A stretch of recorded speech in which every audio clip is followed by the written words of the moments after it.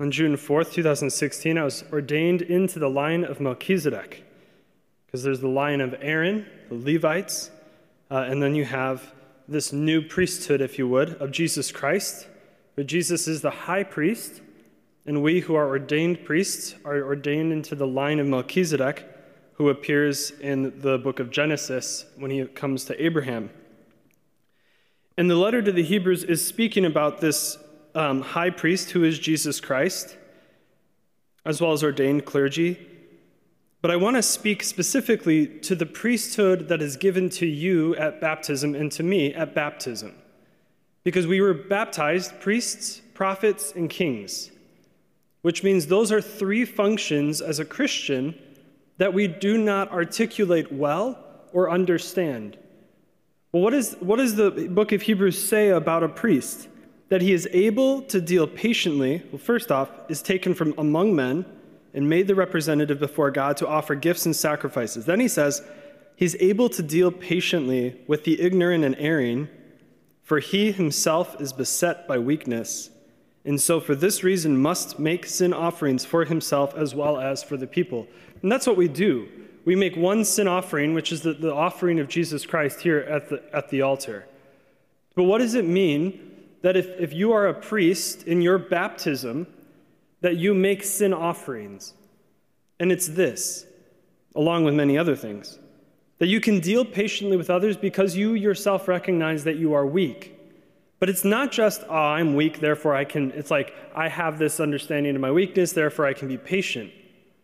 But what is it specifically that you struggle with? What is the specific thing in your life that you struggle with?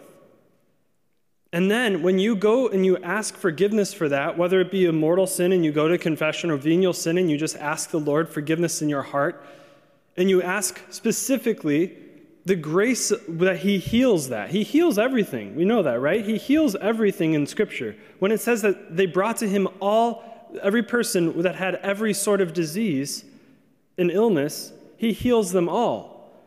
So whatever it is you're struggling with, he can heal. And not only can he, but he did somewhere in his life. Right? And so if I have a struggle with greed, where does he heal that? Probably many places, but the one that comes to my mind is the moment where he calls Matthew away from his tax collector's booth. It wasn't just greed, it was manipulation, it was other things that he had to do to get more money. So Jesus heals that effect of sin through himself in his person by calling Matthew away. And so Matthew, in a sense, wins the grace through Jesus Christ because he chooses to follow. So if we're struggling with greed, if we're struggling with anything in our life that has to do with maybe Matthew was not just a manipulator of money, but a manipulator of words. If I struggle with that, to manipulate, I'd use my words to manipulate people. Maybe that was Matthew. Maybe it was Judas. Maybe it was Peter. Whoever it was, where does Jesus heal that? And now, I just ask Jesus for that grace. It's almost too easy. We think, well, I have to do more things. You don't have to do more. He did it all. I just have to ask him, where in Scripture did you heal that? For me.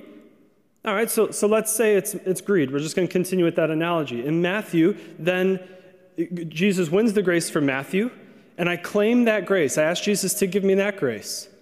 All right, so now I have that grace because I asked for it. You ask, you shall receive. That's simply what he says. Everything in his name. That's what he did in his own name. And so now I have that grace. Now I may fall back into that, but I know where to go for the healing. It's like if I have an ear infection, I know what type of drug the doctor is going to get me, but I just have to still go to the doctor. So I go to Jesus and I ask for that grace, the grace of Matthew. And now here's where my priesthood comes in. I ask Jesus to give that same grace of freedom from greed to all the people who struggle with that same sin. What that means is you have now made a sin offering. You have offered your sin to God and said, here's my sin, greed, or using the example of Matthew, greed. You called Matthew away. I ask for the same grace that you would call me away from my sin of greed. And I, Jesus, because I believe in your words and you say that whatever I ask in your name, you will give to me, I believe that you're giving this to me now. And now I want, not just for me, not just so I can be free, but I want you to give this grace to all the people in the world, specifically your children who are Christians, freedom from greed. So now you are making an offering of yourself to God so that he can bring healing to all the people. That's amazing. That's amazing. That's the gift of God that's within you because of your Christian baptism, because you are baptized priest, prophet, and king. But in your priesthood, you have the ability to offer yourself. Not just I make an offering, not just I'm praying for, I'm just offering up Hail Marys and rosaries for other people. That's good, but it's an offering of yourself. That I'm a sinner. I recognize my weakness. I need the grace of Jesus at every moment. And I want you to give that to all the people who suffer from the same thing. And reality begins to shape around us.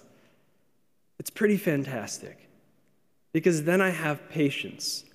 When somebody comes to me with their own ish, they come to me, maybe not with greed, but they come with anger, and I say, I know where they're at. Because although I'm not in the same sin, I'm in sin. I'm a sinner. But I know the grace of Jesus and what it can do. This is the gift and the dignity of your Christianity. This is the gift and the dignity of your priesthood. Jesus, we pray that you would stir up in us the gifts and graces of our baptism once more, that we might live the fullness of priest, prophet, and king in this world, and that the glory of your kingdom may be revealed here on earth. We pray this in your name. Amen.